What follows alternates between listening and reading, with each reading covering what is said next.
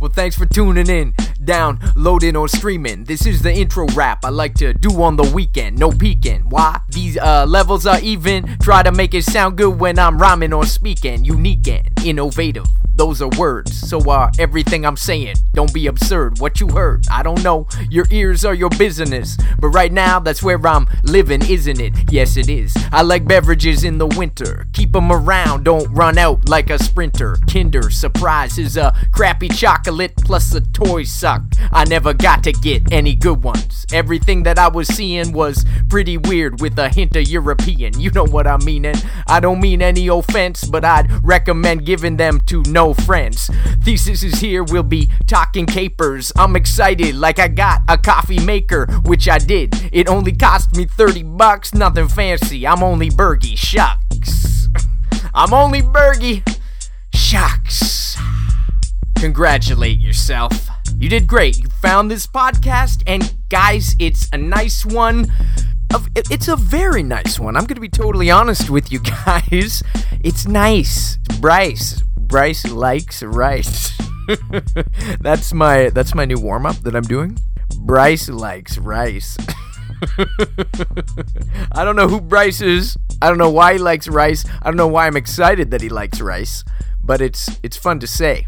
Anyways, where was I? I'm Bergie, and I'm really glad you're here on the weekend with me. Thesis Sahib is definitely in the house today. James Kirkpatrick, a.k.a. Thesis Sahib, a.k.a. an artist by every definition you could come up with.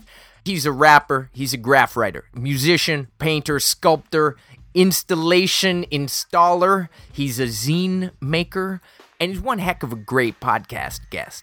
Full disclosure, that's coming up in less parsecs than it takes to do a Kessel Run. Yes, son, The Force Awakens. Star Wars, you excited about that? You know I'm a little excited. Star Wars The Force Awakens. New trailer. What? Okay, now I'm just gonna say, no spoilers, but I really wanted the new Star Wars movie to be about Luke training Jedi on the forest moon of Endor. That way he could really explore the park side of the Force. It's a park side? It's too early? It's too early. There's never too early for Star Wars puns. Yes, that's truth. Truth in rhyme. Look, that rhyme I did just get a new coffee maker. It was only $30. Not, like I said, nothing fancy. I'm a simple man. Although it's a $100 coffee maker, and I got it for 70% off. And I'm telling everybody who'll listen, this coffee, it tastes like a 30-cent coffee. Tastes like a 100-cent coffee, but it's really 30. It only cost me 30 cents. Does that math work out? I'm not sure. It's a weekend. I'm excited. My old pal Thesis is here. Speaking of pals, big shout out to Peter Project, who DJ'd with me at the ROM. Had a big set at the ROM for Friday Night Live. That was awesome. Thanks to everybody at the ROM. It was interesting. It's the first green room I've ever been in where there was skeletal remains of a duck-billed platypus. That was in my green room. Very weird. Very weird. The ROM night was great. It was a way bigger to-do than I had expected. Friday Night Live, if you haven't been like myself, they open up the ROM, they serve drinks, they have food stands with all sorts of unique foods. Yeah, they had this grilled sushi Spam plate that everyone was going nuts about. We get there and had a bit of time to kill before the set. And so we went upstairs. I was with the Honey Badger. We had some friends of ours with us. And Honey Badger tried this Spam sushi. She really liked it. She said it was kind of a dirty, delicious flavor. On a grilled Spam, I had 2 rap shows to do that night because we were going to Rancho afterwards. I wasn't going to do the Spam sushi. I didn't need any surprises later in the night is what I'm trying to explain. But it was interesting. They grill the Spam right in front of you, then they slap it in little rice with nori, wrap it up, and throw on a little bit of some sweet soy sauce. It actually looked pretty good, and they were calling it the love child of Spam and sushi. So the love child, I don't know. What is a love child anyways? I always had a bit of a jealousy issue with love children. Do they get more love? Is that if you're a love child? Do they have to call their parents love father and love mother? It's weird. Love parenting, that's a lot of love. I'm just going to say it's a lot. If you're in trouble, do you get love grounded? You get regular grounded. I don't know where I'm going with that. That's important. But yes, Mealy Sashimi, she loved it. She's got a great food blog if you wanna follow that, by the way. Check out mealysashimi.com for amazing snack activities that I get to eat a lot, and I'm very, very lucky about that. So, yes, the ROM was good, and then we went off to Rancho Relaxo for the $5 rap show. Of course, Outer Limits CD release, Swamp Thing killed it. They had a great set. The new album's great. If you haven't heard it, you can check. We sampled a track on last episode, or go to Swamp Thing Raps and get it yourself. And, go get all the other episodes. We had Grandpa Funny Book last time. That was a lot of fun. Nug's been on, Ghetto Sock, Sean Hatton, Dave Howlett. We've had a lot of great guests, and we're just going to keep going. I'm reading the emails. Thank you. We are definitely going to do a mailbag again soon, so keep those coming. weekend@bergies@gmail.com. London, Ontario, coming your way December 23rd. I'm happy to announce that I'm going to be playing at the Christmas Wrap this year. It's Tuesday, December 23rd at the APK with Swamp Thing, Sound Minds, More and Exit Only, and our special guest today, Thesis Sahib. So, London, Ontario, I'm really hoping to see you there. I always have a great time in London. Very excited to come back and rock with you guys right before Christmas. Probably get at least one more episode in before the new year. I can't believe we got 8. This is 8. Episode 8 already. Thesis Sahib is here. You know his painting. You know his music. You know him from Halifax or London or Brazil or San Francisco or France or anywhere around the globe. This man's an international man of mystery and excitement. He's just a lovable scamp, and he's got some amazing stories. We're going to dig into a little bit of the Backburner history, because Thesis was there at the start. We're going to dig into art. We're going to dig into music. We're going to dig into life and the important questions. If you know Thesis, you know he's an amazing human. If you don't know Thesis, I think you might just love him after this. I'm very excited, and let's just stop talking about him, and let's talk with him. Huh? Yeah, I'm getting better at this, right? Yeah. All right, guys, it's the weekend. Let's spend it with Thesis.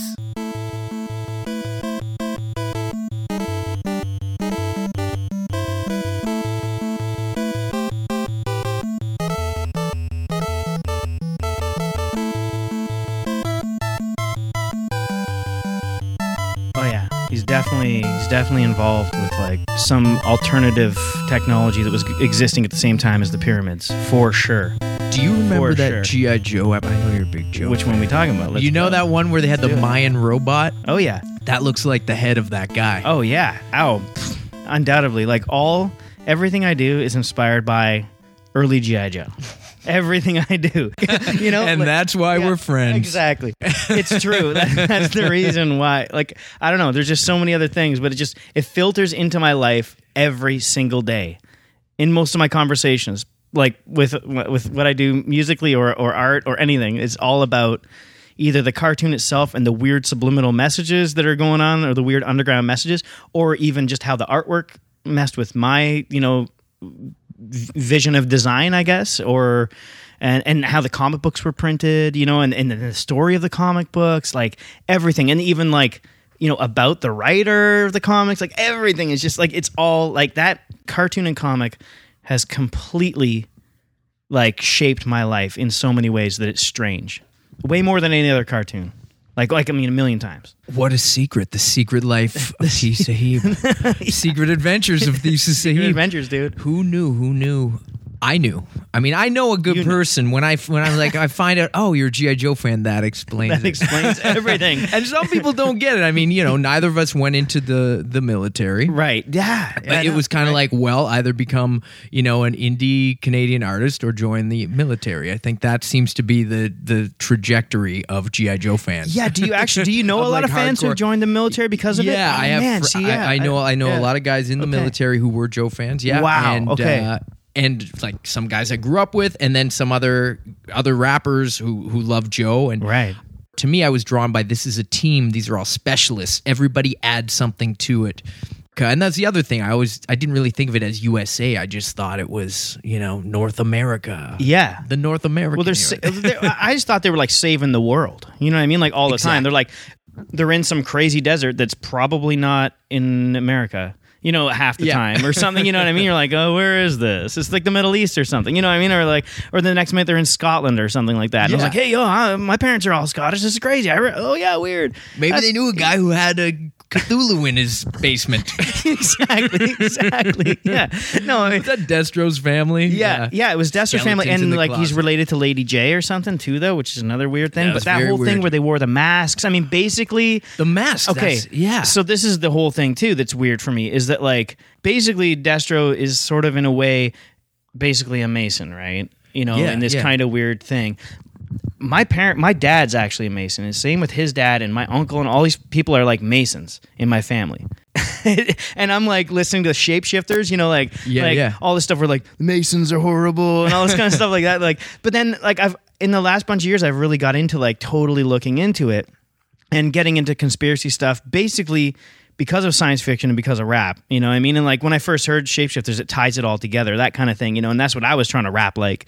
But then finding out everything and then going back and like watching G.I. Joe the movie and being like, oh my God, this is the most amazing thing. So this whole cartoon that everybody's like, oh, it's about war, it's dumb or whatever, this kind of stuff like that. It's almost like the movie proves that it's way deeper or something. There's this cartoon movie. The cartoon movie. Sorry, guys. With Cobra La. Yeah, the Cobra La thing. So, yeah. Which is a very polarizing film for a lot of fans. Massively. Some people hated it. It drew a line in the sand. I loved it. Cobra La, exactly what you're saying. It flipped it all around. It was like everything I knew or thought I knew is a lie. Right. Yeah, exactly. Look, all of a sudden, Cobra is actually kind of good. They're basically just a bunch of beings who existed before humans, and when the Ice Age hit, they have to hide underground. And the Ice Age hits, and then they're doing well living underground, but then they come back up and find out these monkeys evolved into like these people who are destroying the earth. So they're like, we got money underground. We're going to dig all these gold and rubies out. We're going to go and try and like form this other situation that's going to change the world. But instead, it's like Cobra Commander's in charge. So he screws everything up because he kind of like, but he was an awesome scientist before. But I don't know. He's just like a moron. But I love your perspective that Cobra is actually good because they're like, well, these humans ruined the earth. Yeah. So they're super environmentalists, which I never really thought of that angle of Cobra and everything. I mean, it doesn't explain the crazy mutant spore genocide they tried to enact. But that's like a final. But I feel like that's like a final step because like even when you watch them, it's like they even say like they developed technology out of inorganic matter, right? That's like Globulus is saying that. But it's like you see Cobra La and they're like driving. They're driving around inside gigantic bugs, like pulling their nerves. You see the part where he's pulling the bug's nerves to make him turn left or something like that. I'm like, dude, they're living. I mean, maybe that's kind of mean to do a bug, but like maybe that's better than making a car. No, but these guys, you know what I mean? Like maybe that's better than making a car. Better for the environment. Yeah, exactly. The bugs are those. Pull a bug's nerve. You're flying on methane. Yeah, exactly. Yeah. I love it. I love that you know this. I love that we can talk about this. I know. It's like, I don't know. Dude, I hang out with people and I start talking about this after a couple of beers and they're just like, all right, we got to go. Or they're like, we got to stay. Yeah, exactly. I think you just described half the podcast audience right now. Yeah, they just turned it off. They're like, this weekend sucks for Burglar. You know what I mean? Like, I don't know. I tuned out. He's got Thesis on board. Let's just turn this episode off. It was not what I expected. A whole bunch of Joe. Yeah. But you did mention the masks and Destro having the masks and you having the Mason connection. And masks are a big part about your art. So anyone who knows your art, right? Did you start painting masks or it just became a growth of your artistic I mean, honestly, to tell you the endeavors? truth, like the first artwork I made was drawings of all the helmets.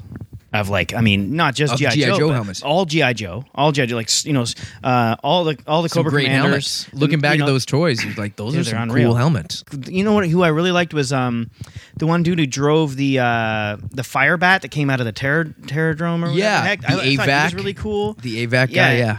All those guys. And like, I mean, also I used to like their weapons, but like, you know, more their masks.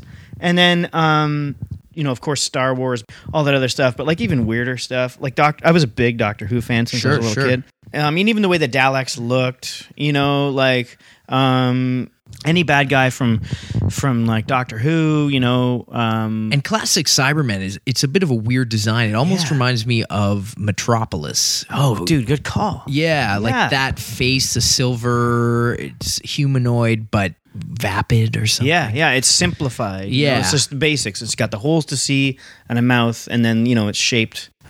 It's creepy. Good call. And the Cybermen and the Daleks are very similar to C-3PO and R2-D2 in a weird way when you look at it like that. Dude, I never even... Kind of one is round with no legs, and the other is sort of robotic and has these strange, stiff, stilted movements. Yes, yeah. Making it's some based connections. All of the bad guys, though, are based off of Nazis, basically. You know what I mean? They all want the supreme race. That's you know? right. And then even Cobra and stuff is the same thing. You know, it's like Absolutely. You know, Growing up, I always wondered because I loved Indiana Jones too, and with the Nazis and stuff, and not to dwell on G.I. Joe too much, but that comparison to the Nazis is really, it's cool that you see that too, because I don't think, other than Storm Shadow, everyone in Cobra was a white guy. Yeah. There was one I think black you're totally Cobra right. soldier in one episode, what? but I'm pretty sure it was just an you're right. all-white operation. I think you're totally... And if you think about it, the Japanese and the Nazis kind of were a part of the Axis at one point, Seriously. right? So I always wondered, is there something there? Is Cobra subtly... Because G.I. Joe was a diverse organization. Oh, yeah, definitely. It was worldly. At least more so than Cobra. Yeah. But I don't know if that was the case, you know, but... I don't know, man. Yeah, it's super weird. I find like for some reason I find World War II extremely interesting. Like watching, I watch documentaries about it. I don't know why I find that stuff interesting. Well, it's like, very interesting. This is a horrible time period. Even period. the occult of the Nazis too. That's what I find really. I've been watching a lot of things about that lately, and that reminds me of all these ideas of like some of the GI Joe stuff too, and how that and fits Indiana in. Jones as well, right? Totally. Because the Ark of the Covenant, the Nazis were constantly... There's Captain America comics too, early, like Hitler. I mean, the Red Skull was a project of the Nazis. Right, yeah. So, again, through history, definitely through our generation growing up reading comic books and cartoons and movies, the Nazi influence was definitely there in all the villains. And it still is. Actually, what's interesting too is the whole idea of where the Masons evolved from is from the Knights Templar. Yeah, who of were like course. hired by, I think it was a French who was like connected to the Pope, like a king who was connected to the Pope in France, hired these Knights Templar to go and find, I guess, the Holy Grail and the secrets of all that stuff. And as far as I understand, they found out a lot of stuff about like the sacred geometry and different ideas that are connected to like even a lot of Muslim stuff. And this is as far as I understand, but it's all connected in some weird way. And it's, you know, and also this idea of like these people who supposedly were connected to this like shape-shifting thing from these like pharaohs and all this kind of stuff like that, you know, and then also connect that down to like, you know, there were supposedly these like kind of like lizard shapeshifter kind of things. Of course. And you can connect that to the G.I. Joe, like these underground civilizations that had this like higher ability, but then you got like Zartan too, the shapeshifter kind of thing, who worked for Cobra. It's in everything. All this, it's all over the place. You see it in everything. I see it everywhere, you know. And going to the Knights Templar connection, the rumor is that the Holy Grail may be buried in Oak Island, if it's a real thing. Have you heard that theory? No. Oak Island in Nova Scotia. What? People have been trying to dig up the treasure there for hundreds of years, and it's an elaborately constructed... They found where something is buried, and they don't know if it's old pirate treasure or what it is, but someone came there hundreds of years ago and built an elaborate series of booby traps that keep filling up with sand and water every time they dig. And there's some really, really interesting... There's some documentaries on it. There's books about it.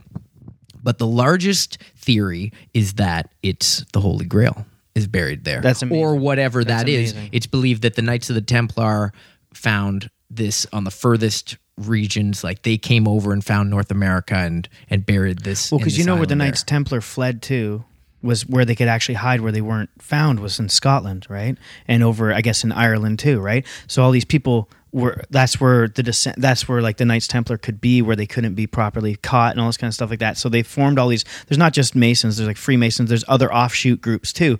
And then Nova Scotia being New Scotland. That's very interesting. It's very interesting because that's where I met you. Yeah, it all comes back to Nova Scotia. Nova Scotia. There's pounds being given right now. Real actual pounds here on the weekend. At Bergie's on the weekend. Weekend time with Thesis Sahib, Nova Scotia. So you came out to Nova Scotia when? Around 2000, the early 2000s? I came out. I came out earlier than that to visit some people, like some of my graffiti crew at the time, and actually I was connected. I was talking to Buck 65 at the time, and I was talking to 62 because they played some shows in London around like 97 or whatever. So I came out around 98. The height of the Sebutones phenomenon. That was it for sure. Yeah, and I did this album cover for Buck at the time. That's right, Synesthesia, right? No, actually, that was later. I did one earlier too, which was the first Language Arts that came out. So on cassette. Cool. So I did that back then. So I came out to visit, like, and do some graffiti and stuff like that. And actually, some kids that I was going to high school with were visiting the art school out there, and that was around 98. So I went out and checked it out, and basically the NASCAD University out there, the art school, was like a bigger version of my high school, which was like this tech school that had an art department, and the art department was being torn down that year in London, Ontario. Sorry, yeah. So I came from London to Halifax to visit, and I was like, I love Halifax. This is the best. So actually, that was probably 97. I echo that sentiment. Yeah, I mean, I was just there, which we should talk about in a minute too. But I fell in love with Halifax, and I moved there in 99 to go to, and that was like my excuse basically is go to art school. But I was there doing art school, but I was basically there in the hip hop scene, writing graffiti, painting a million trains, and like hanging out and just being a maniac, going to art history classes too at the same time, but just making tons of work. The scene was it was so alive there. I remember it so well in high school. I mean, I was right in high school, just finishing high school around that time. The Goods, Tachichi, like, of course, Sebutones were blowing up, and the graph scene was crazy. There were a lot of other HW, Lope. There were so many. Child Lope. Yeah. Oh man. I just hung out with a lot of these dudes 2 minutes ago too, but those were my boys back then. So too, much, and there's everywhere you turn. I remember all the spots where there were just dope pieces everywhere. Mm-hmm. That era is forever embedded into my brain. Unreal. Yeah. And I remember sort of hearing about you before we met, just through kind of mutual friends and just kind of hearing about Likewise, you. Likewise, and I think because I met you in the comic book store because I was working at Strange Adventures. And I remember you came in and we knew some mutual friends and you were talking about rap and G.I. Joe and stuff. And I think you had heard of the Dregs, which was my crew. Right. Yeah. Like, I think it was from Jesse. Probably, Jesse. Over at Kilgore's house. Yeah. Because I want to get into that. Sorry. Because the genesis of the burner, which you were right there for. Yeah. And I feel like when the burner started, you were there, the ground floor. Like, well, I mean, it's kind of that start? Yeah. Like one of the first things is like for any Backburner fans listening, you're gonna like this is the guy. This is it. You're the guy. I mean, you guys started this thing that we're all now a big part of, right? And it's not really touched on that much. I don't think a lot of people know actually where it all started, and it's really interesting because actually it's so funny how some of the key players came in at different times and made like really important things happen. I first met Fester at this club called Tribeca, but I used to go in there because 6'2" used to spin records, and 6'2" ended up living with me just a little bit after that. In this crazy house, which is a whole other story. It was like this graffiti household, basically. It was like I was at that house. I remember, and I think I heard about you from him. Okay. Before we met. Yeah. I used to go there and like he'd show me pictures of trains from across Canada and his travels. That's crazy. Yeah, that's crazy. Yeah. So that was like this. So that became this like graffiti sleepover camp. But basically, I ended up going to Tribeca to see Rob spin, and that was like the night where we go, and me and my old roommate Jeremy, we would just get drunk and go there, and we'd go with like Fatso or whatever. We'd meet up with some kids down there, and I met Fester, and me and Fester just started kicking lots of freestyle. Like we would just meet up every Saturday nights, I think, and we would just sit there and kick freestyles. And we were like, let's start a group. He's like, you got to come over to my friend's house. I was like, let's start a group. And we're like, okay. So I went over to this friend of his house who's Kilgore, you know, and over there. Fresh Kills. Of course, yeah. And over there Who is. just went by Kilgore on everything back then, yeah. Actually, you know what? Weird enough, back then he called himself PhD. What? Yes, I know, because he was like, "I'm gonna go for my PhD." You got the Big Talk album. I feel like I'm on the Nardwar show. Yeah, You're like buddy, pulling yeah. out CDs over here. You know, that's what we do. I had to do. I don't my want to interrupt. I God. just pulled out Big Talk, which you're going to explain to me what this record is. Well, basically, it's the first Backburner It's album. the first It's Backburner the official. album. And Kilgore, so you met Kilgore. Yeah, This is the Genesis. I'm taken aback by this, I have to say, homie. Open it up and look at this CD. So the artwork is beautiful. Is it Pete? Yeah.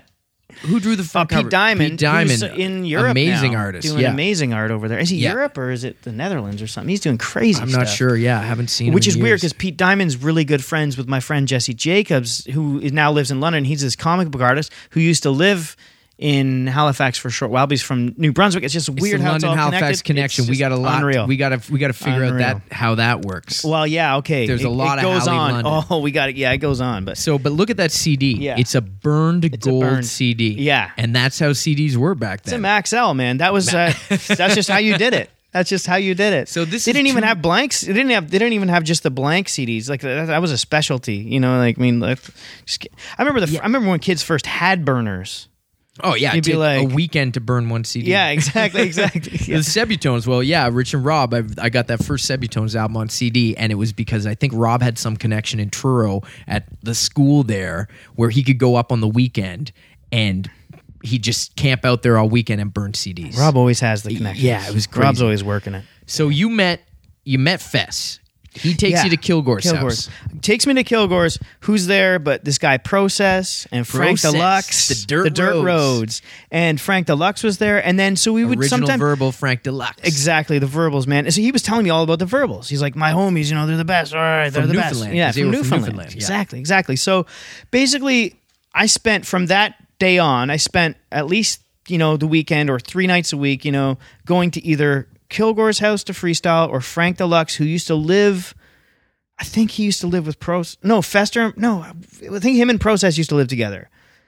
And I used to go to one of those houses where those guys were in. Job of the Cut was there. Job the Cut. And that's shout out. he's actually shout out. related to Process. He's actually like They're I think his cousins. cousin. Yeah, they're cousins. Yeah. And then Haven't seen that man in a long time. oh He's a man, cool dude, nicest guy. best dude out. Like fresh out the package. That guy's yeah. amazing. I love him. He's amazing. So, yeah. So so 3 nights a week or whatever, like basically all the time, I'd be either going to Kilgore's to record, or I'd be hanging out at one of those guys' houses. And this was when Kills was on Shabukto, right?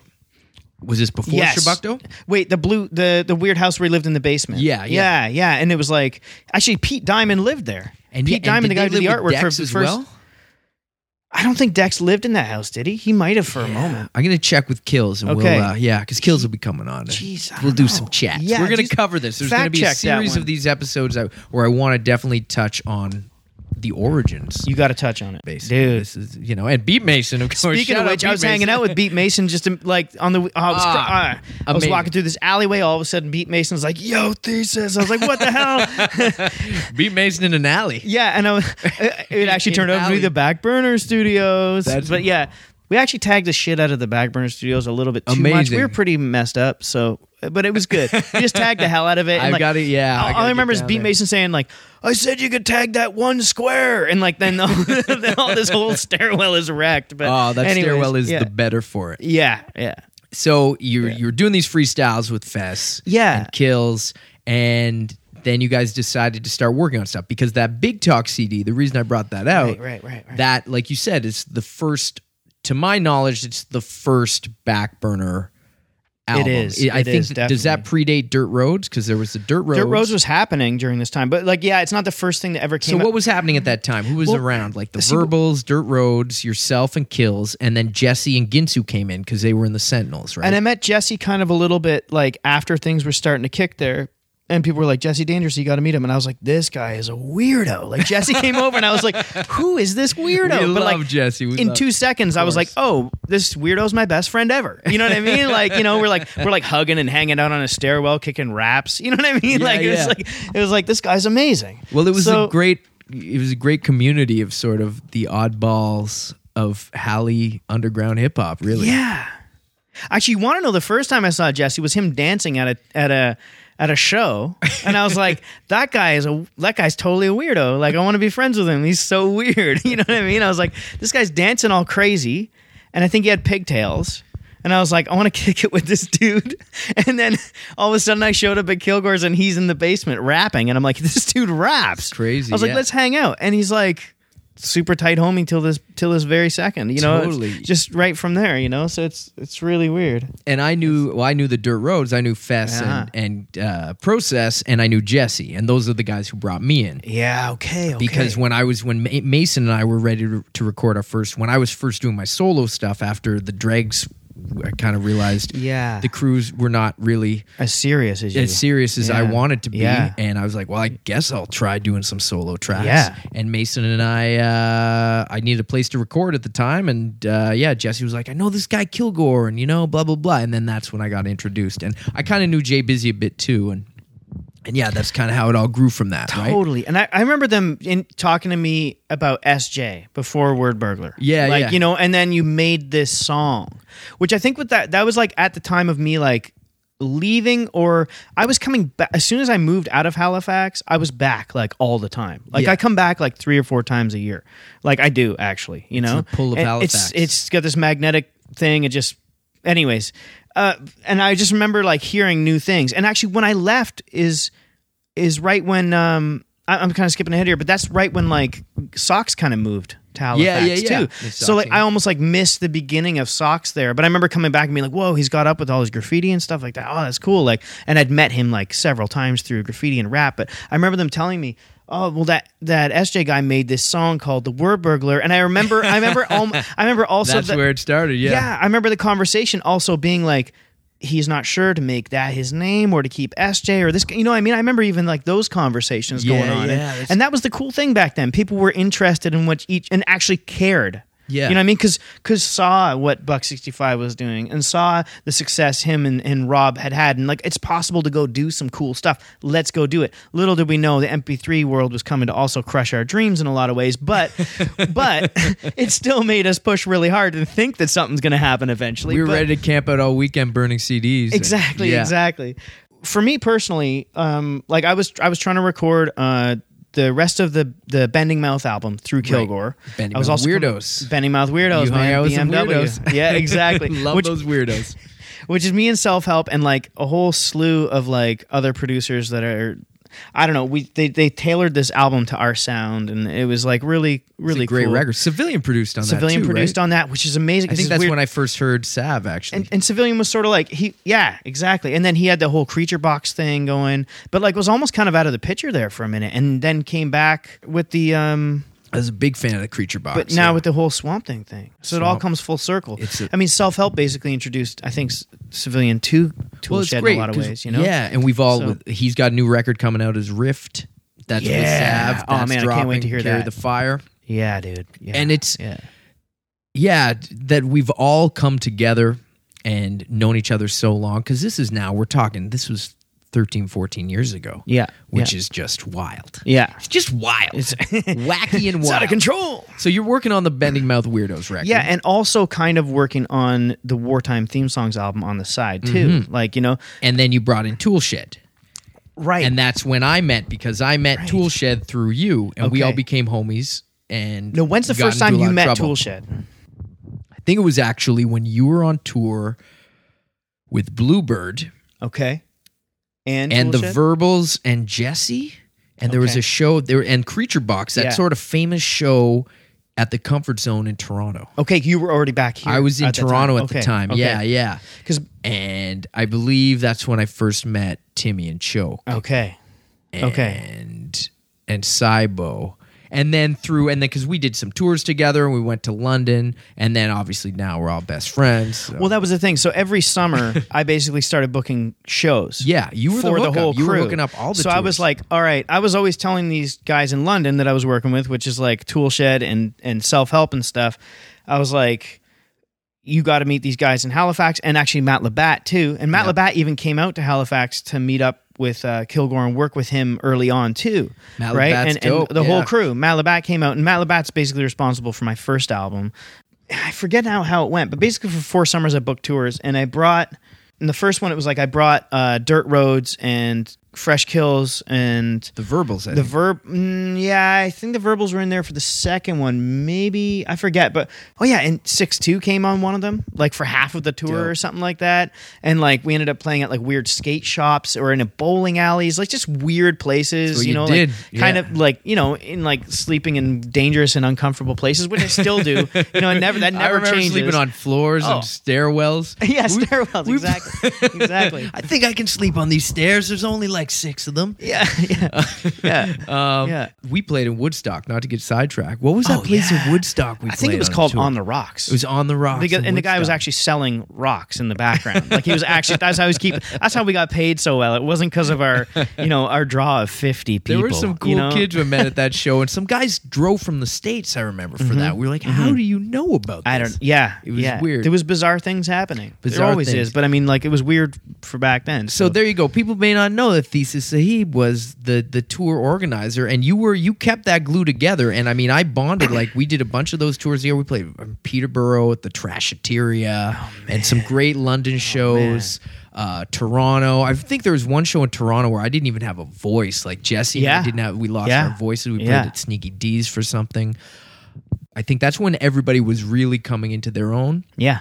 So you were dropping, you dropped Wartime theme songs, which has some of my favorite songs of yours ever. Thank you. Lady Bird was on that, right? Cool. Tin Man Shoes. Yeah. Theo Sasquatch. Word. That was Theo Sasquatch. Was that sort of your, like, a superhero version of you, or just a character? Was he a painting? I feel like he was one of your characters. It's based off of, actually, like, I had not gone to Brazil at the time yet when I wrote that album, but in Brazil, they have a style of graffiti there called pichadores.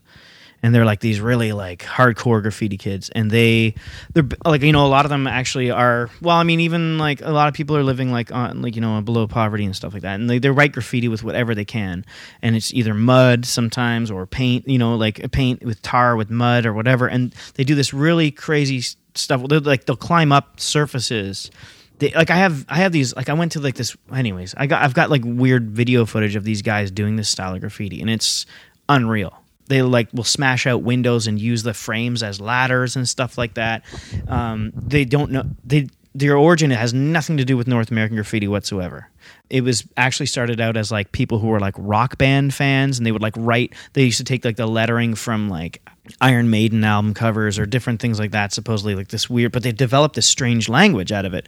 Like for instance, one crew is called Escadal, which is like ladder to the sky or something like that, but they make a human ladder. That's the other thing too they do. They make a human ladder, and the crew leader will go up and like go on the top and write the name of the crew. But there was this one guy, and I guess he was the most famous graffiti guy, and like his patent would be that he would go up and he'd write his name on the top of the building and then light the building on fire and leave. And then as many times as possible, he would try and be there for when the TV crew showed up to be like the interviewer, the guy who gets interviewed. Like, I was just standing here and there's a guy and he wrote his name up there, and it was always him. So that's incredible. Yeah, and he was wanted by the police, and what was his name? I think he wrote D-I, I think, just okay. D-I. That's what I recall. It was like, this is a story I learned from this guy, Sonic, who wrote about my friends, the Os Gêmeos in Brazil, and he had this crazy story about them. So, and he's the reason I went to Brazil, and he's the reason why I became friends with the twin. Well, and how did you hear about him? Because you were doing a lot of graffiti. I was doing a lot Canada, of Canada. You were trained, you were hopping fences, you were getting up on walls, you were all over the place. I being remember bad. a few wild times. Good at being bad. Yeah. Well, like, he wrote for a magazine called 12 Ounce Profit, and then he came to one of those jams, the Under Pressure jams that we were on tour, and I remember 6'2" was there. and I remember we all went out for dinner, and Sonic came with us, and we just hung out and kicked it and became friends. And then he was like, "Come to Brazil with me." I was like, "Yeah, right, really?" And then because I was going to NASCAD, I kind of played NASCAD a little bit in this like way that basically every summer I just got to do like an interdisciplinary like thing, and I just went on tour and like just did graffiti and just showed them pictures after. But you were doing real art. I think that's a win-win for everybody. Well, thank you. But and it's like that's what I do. You know what I mean? And that's what I still do, and I make a living off of my whole weird. Situation. I don't even know how it is, but it's just incredible. out of thin air. I want to get into that weird situation. Yeah. We're gonna get into that too in a second. It's a lot of it. So yeah, I met him through that, and then so I did this weird thing where I was trying to do an exchange through NASCAD to go to the San Francisco Art Institute, and then they were like San Francisco Art Institute like. Oh yeah, I had already rented out my apartment, got like some grant, like wrote some grant, got some money from the school. The faculty was all cool with it. They're like, "Yeah, you can do this exchange." And then the school in San Francisco was like, "Actually, we're not working with you anymore, NASCAD, sorry." And then I was like, "Well, what the hell am I supposed to do? I have a place out there I'm staying at." And the guy's like, "Just go to San Francisco and just do this presentation when you come back and do what you want to do." And I'm like, "Okay." And then that day I got an email from Sonic saying, "Come to Brazil." And so it would have been right before San Francisco. So I was like, hell yeah. So I'll go spend like a month in Brazil, month and a half or whatever it was, and just paint graffiti every day. This guy Sonic just like was like, "We're going to have graffiti boot camp. You're going to come. We're going to paint." And it comes back. And then Theo Sasquatch came out of that. Yeah. Yeah. Well, Theo Sasquatch came out of this story that Sonic had written even before I met him, which is super funny. That's... Yeah. Yeah. So sorry. Yeah. No, I'm just I'm real connecting long. the dots. No, Yeah. it was a beautiful story. Yeah. I love that kind of stuff. Great. I got Thesis here hanging out on the weekend. Word. Kids listening are like, "What? They're very lucky right now." This is because you're a world traveler. I haven't seen you in a couple months. I think the last time we hung out was at a rap show. Oh, probably. man. That's this is when all we get we to ever see hang like out we were at is saying. rap It's just shows. it's good to hang out. Just be here and talk. It's Catch amazing, up. actually, because we never get to do this. I don't get to do this with any, like even the Tool Shed, those are my homies from London. We used to sit around and, we'd talk about other things, you know what I mean? But but now anytime I ever see them, it's just at shows, which is just the reality of it. Kind of one of the main reasons I wanted to do this podcast. Word. So. Oh my God. You're pulling that. I am on the Nardwuar show. One thing I wanted to say, and I just I have to put this out there, man. Your Rap Viper song is actually pretty much my favorite song. Thank you. It just relates to I don't know. I don't know. It's I can't even explain it. How much it's so perfect. Oh, thanks. Like man. everything you talk about, like every it's for single you. point. It's for people who really get. I think it's designed for me. Yeah. It's for you. I did it like that record. I don't want to dwell on it, but yeah, that was for me and like my homies, and it was the rap album that I would have wanted when I was 11 or 12 years just old. about to say. And just trying to make it do it as much justice as I could possibly do it. So the fact that you get it, and I know you're like a super head when it comes to that stuff. Mm-hmm. That is just like the biggest reward I could get. So I'm glad, man. I'm glad because it was too much fun. It's unreal. That's a weird thing though. Sometimes my reality check, or like when I'm sometimes like, oh, this sucks, I gotta go to Toronto to go to this damn art fair, which I'm here for that, and I'm excited about the art fair, but I'm also like grumpy about it for 2 seconds because I'm like, I gotta get up early and go to this thing or whatever, but like, or like I get mad, I'm like, I gotta write a damn grant, which isn't fun at all, but like I go, okay, wait a minute though. I look at my life and I go, if I was like, 11, 12 or whatever, what would I design my life to be? Would I be happy with what I'm doing? I'm like, yeah, like what I'm doing right now, I'd be exactly happy with it.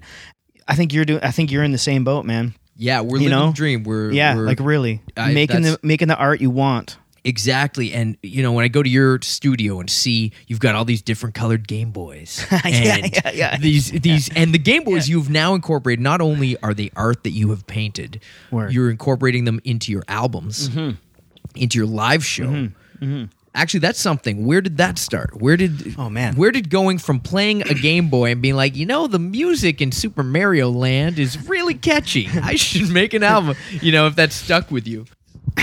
So, I mean, I was into circuit bending for a long time, and I was into circuit bending under the. Now, what is circuit bending for anyone? Right. I mean, there is a circuit Breaker, who is a female character from the Transformers comic of the 80s. But we don't need to go there. Was she good looking too? She was kind of she had fly, like right? kind of that Yeah. like Roxette blonde hairdo, and like her costume was just like microchip patterns. I have that comic still, dude. Yeah, she was weird, and she's owned by Marvel, so Oh, dang. Hasbro can't use her for anything. Oh, dang. Side note, because we always have to talk about comic And books we always in want to some see way. that action figure. I would love to I've hold been that waiting action for figure. it. But okay, circuit bending. What is it? Okay, so basically you open up a toy and you touch different parts of the circuit together until it makes a funny noise, and then you solder those bits together, and you can put in switches. Have different buttons. Did and you all just sorts start doing that as a kid, sort of taking apart toys and figuring it out? I've always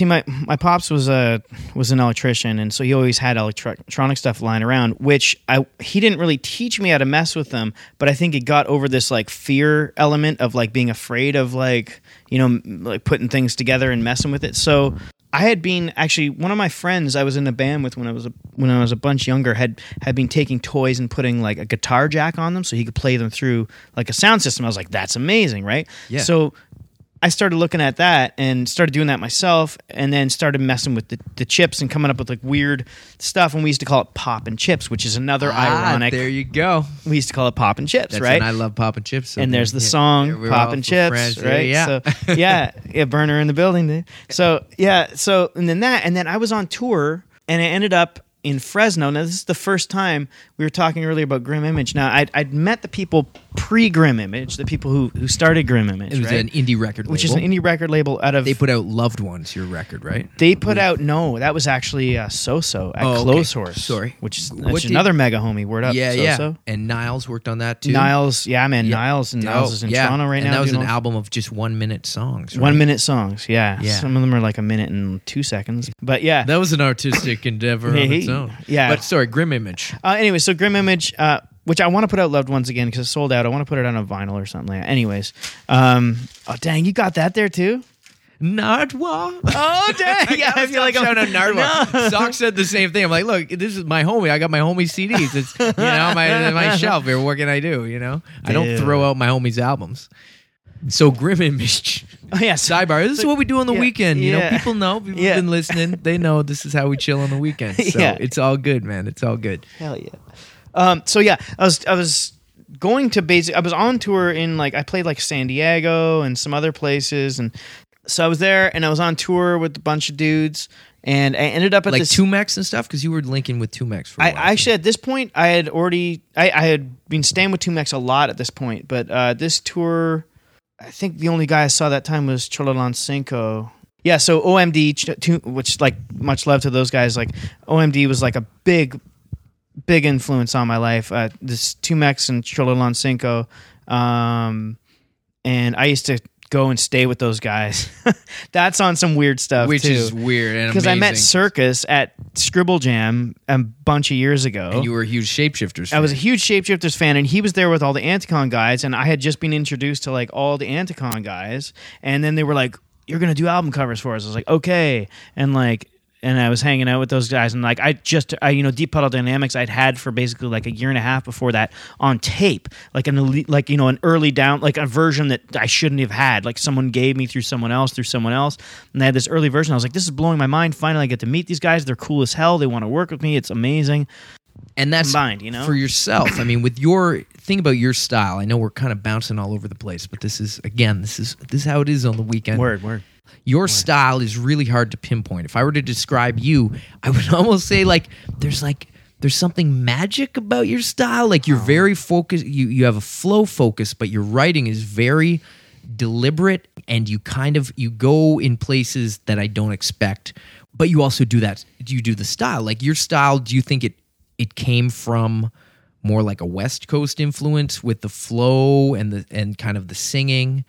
Well, I mean, there was a short time when I was trying to drop Mad Science. You know what I mean? I think we all were listening to that Big Talk CD. I listened exactly. to that earlier, and I was like, oh man, this is when everybody was on that super scientifical, philosophical tip. Yeah, philosophical. I have people I can blame for that, but no, Everyone goes through that, especially in your younger years, and yeah. I think. Well, I don't know. It's hard to describe, but like I think I grew up in London, like going to hardcore punk shows, right, which were like the straight edge shows you could go to when you were 16. And I was into skateboarding, and that's how I got into that punk scene. I was actually into punk like kind of before I was into skateboarding, but like I was always into rap, and I always imagined because rap rules. Rap totally rules. Rap is the best. You know what I mean? And like, I love the energy of those hardcore shows and stuff like that, but it's not really what I would take home and like absorb or walk around in my headphones, you know, stoned or not, you know, but like would just walk around, you know what I mean? That's what I want to hear is rap, because it was more introspective to me, even though I know the lyrics were important in those punk songs and stuff like that. Rap, there was just like, it was an overload of cerebral, you know, information. It's just like cerebral. It's just like, here you go. Here's all of these ideas in one song, and it references. I mean, rap is beautiful, man. It's even taking samples, even the idea of taking. I mean, to me, that's almost more punk than punk. You know what I mean? Stealing. You're like, I mean, I know 100%. people pay for samples in a lot of ways, but a lot of people flip a sample and they're just basically stolen music. And to me, like that's contributing. That's like an element of anarchy in a little bit. Like, we're gonna steal this thing, we're gonna take this thing, and we're gonna make this. And also the message is generally it's against the system or something like that in a sense. So to me, at a young age, I was like, to me, almost like rap music is almost more punk than like buying your guitar from Yamaha and like playing it, and you know what I mean, and this kind of thing. It's like, this is like using what we have here, and we're like, you know, and back then, do with what you've got. You got a mic, you got a Radio Shack tape deck, whatever you're gonna do. You're gonna, like, I was making pause button loops with like 2 tape decks and my parents' old record player. Unreal, like, that's how dude. I started. Yes, right? exactly. But what you said just Exactly. real quick about the punk and like how the lyrics, you're just bombarded with all these ideas at once. Mm-hmm. It's true. I mean, I tell people a lot. It's like your average rap song has way more lyrics You gotta than write a any other lot. song.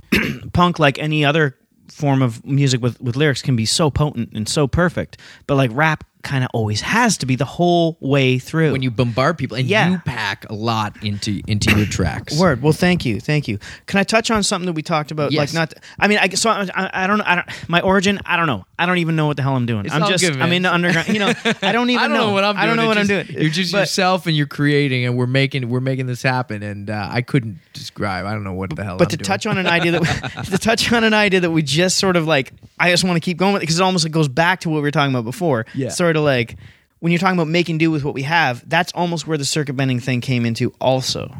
Was this idea of like, people in hip hop are like, I'm gonna, you know, we're gonna dance on cardboard that we find out, you know, like, it's all this kind of stuff you can find in your garage, basically, you know, spray paint, you know what I mean, or like, you can just find this stuff, you know, it's like spray paint. I'm gonna do my art form with spray paint, the most, like, you know, not at the time, like, that wasn't intended for art at all. It was intended for spray painting, like, who knows, your barbecue or your bike or whatever, you know, and like this kind of idea of like, you know, rap is just basically something you can do over beatboxing or some guy knocking on a table, you know? And then but then the beats also came from a turntable, which is not intended to be an instrument. It's intended to play something that's created by instruments, right? So for me, I was taking these things that are like these toys, they're not intended to be instruments, and turning them into instruments, you know? So it's this kind of thing, like, It's the same thing. I saw that, I don't know what you call that, but that mirror in a sense. And I was like, it makes sense that those should be a part of what I'm doing with my music. It was something you loved that was in your life and that you had a familiarity with, and yeah, you want to incorporate it into your Definitely. creation. It's amazing. Definitely. So I was on this tour in Fresno, and I met this guy, Odom Relic, and we were basically stuck in a house for like a couple days. And that's a whole other crazy thing. But It's good. A lot of crazy missions and crazy tangents that are all coming back together. Exactly. So keep it going. Yeah, exactly. Keep going. So this dude, Odom Relic, was like, I was like, well, he's like, I make all these toys and I turn them into stuff. And I was like, really? I was like, I've been doing the same thing, but like not that good or whatever. And he's like, check out all this stuff on the internet. And he showed me all these websites that he's a part of and all these different things where he was circuit bending, but actually turning them into like legitimate objects and things, you know, like that you could play and stuff. And I was like, this is what I've been trying to do for a long time. So, excuse me, beer burp, but that having a good time at Bergie's. It's actually just grape soda. Don't worry. That's why I like it. You got any of those Choco donuts there? Oh, nice. Thanks. I knew it. Thanks, G.I. Joe. Dang. The G.I. Joe, the G.I. Joe fans references are keep like, going. yeah, Thesis is one of us. Yeah. Album sales just skyrocketed by 2. But yeah. So what's actually funny, you mentioned this like genre stuff, all these different ideas, because I remember at one of the straight edge, the hardcore shows I used to go to, like a lot of these kids were straight edge, and I totally wasn't. I'd be at them kind of drunk, probably a little bit, on something else or whatever, but having a good time. But I remember one time saying to one of these kids was like, yo, we got all these bands coming down from like Syracuse. It's going to be dope. It's going to be awesome. And I was like, actually, I'm going to see a rap show with this band called Topsoil. And the guy was like, rap sucks. How could you be going to see a rap show? And I was like, dude, I've been in love with rap forever, and like, I'm out of here. I was like, and I actually kind of stopped. I remember like that being this point where I was like, wow, these dudes are not like, because the whole straight edge scene was supposed to be like pretty open-minded and stuff, which it is. Of course, but like, yeah. But it was like, it was kind of like, I was just like, oh, wow, you guys are dicks, actually. I'm like going to the rap show. And he's like, it's all about smoking weed. It's all about... And I was like, dude, wow, you're a total asshole. Because first of all, the Topsoil stuff, which was like Governor Boltz's group, was very creative rap. Yeah. Especially for back then. And like... I don't know. It's just weird for some straight edge guy to be like, you can't go to these shows. Well, that's and I was like, what? Just because I skate, and I was vegan at the time too, right? I was vegan forever, right? Which is interesting too. And I was going to these vegan straight edge shows because that was something I grew up with. My mom was vegetarian, and like so I grew up just You're by like 14-year-old default. vegan. Yeah, exactly. I was 14. Actually, Shout out Choke. I was like 12-year-old vegan basically, but no, I didn't go full vegan till later. But like I was vegetarian for sure. Well, I mean, look at the type of rap I make. I mean, I get people all the time being like, "That's pretty weird shit." You know what I mean? Like all the time, or like that's not real rap or this kind of thing. Or, not all the time, but every once in a while, someone who's very uneducated often in like where rap has come from and good West Coast rap and good and experimental East Coast rap and all this kind of stuff like that. Like I'll have people, I remember giving my rap to like kids I was in school with and them being like, oh, it just doesn't sound like proper. Like, I don't know. It's just, they don't get it. Like, Even an art form that's evolving constantly. And if it, you don't want more that just sounds like the same, right? So you're going to just keep creating. And well, the interesting thing about rap is that there is as many genres, maybe even just as many, or maybe even more as in like what we would call like rock and roll or whatever. Like everything from like, like real rock and roll, like Chuck Berry stuff to like, what AC/DC became, is to like, metal to like, punk and all this kind of. I mean, that happens in rap, but the country, problem, you got folk, you Exactly. got indie, you got whatever. Yeah, you got like, math rock, you got everything. You know what I mean? Whereas like I think that all exists in rap, but the problem is that like first of all, a lot of that stuff wasn't around when rap was making tons of the money. There was basically like you got your dance rap, like MC Hammer kind of stuff, and you got your gangster rap, and then you got this sort of conscious thing on the side, like KRS-One, like Public Enemy. And it's like after that, it's like all this underground stuff starts blowing up. But that's almost when there was no money for record labels to, and record labels, which are the ones that are putting genres out there to establish different things to create money, and so there's all this stuff that's going on in underground rap that's just uncategorizable. I mean, people just lump it in with like experimental rap, underground rap, art rap, worse names than that I don't even want to get into. You know what I mean? Like you can call it whatever you want, but even like the nerd rap label is interesting too. I mean, it kind of makes sense in a lot of ways, but like it's also kind of not really right. You know? And nerd rock, if you say like we were talking about Weezer earlier, like people consider Weezer nerd rock, really? But then it's like, well, okay, but it used to be skate rock when I was a little kid. Well, exactly. You know what I mean? It's like for the constantly first album, shifting, like, and people are just gonna label it however they associate it. Right. And that's, whatever. Call it whatever you want. If you like it, great. I don't really care. Yeah. Yeah, exactly. Whatever. I did want to touch on real quick, because before the end, I love that record of yours. Thank you. And you're talking about styles. When you did that record, and if people listening haven't heard it yet, go listen to it. You were really experimenting more with like the Game Boy and like some electro sounds. There's that song, Girls and Boys End. Boys End. Right. And that to me is, it sounds like this should be on some sort of teen movie soundtrack from the 80s. Yeah.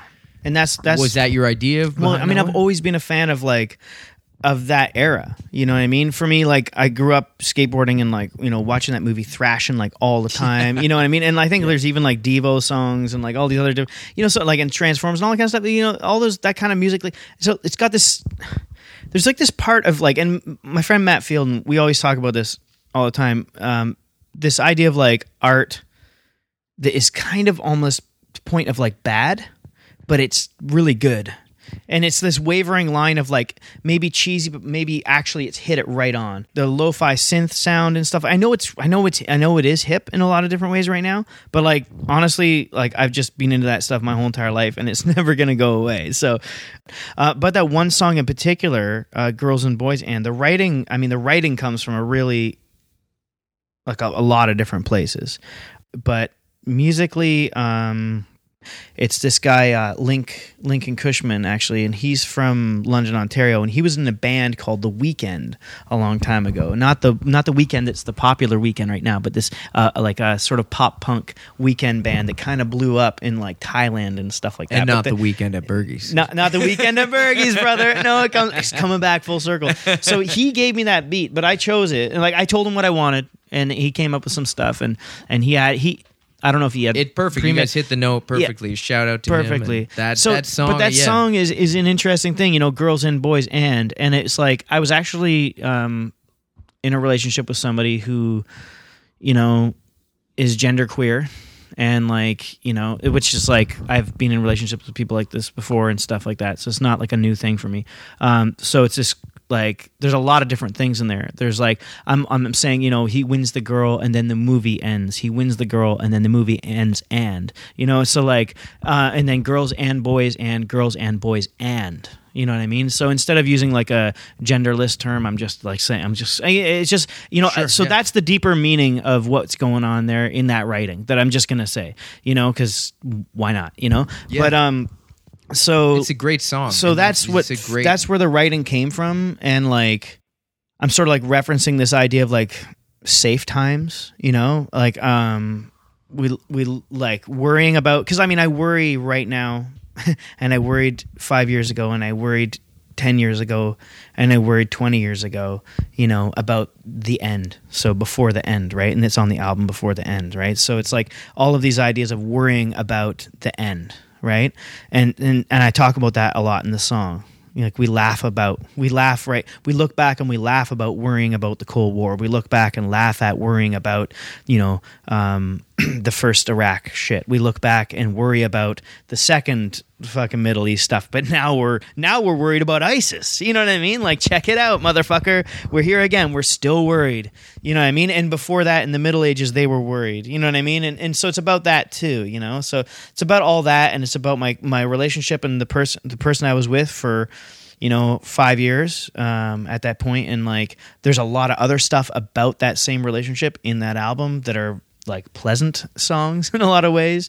You know, I write kind of in a coded way in a lot of ways, and it's sometimes unfortunate because even sometimes the people that I'm writing, like, a love song for have no idea that it's about them, which has happened.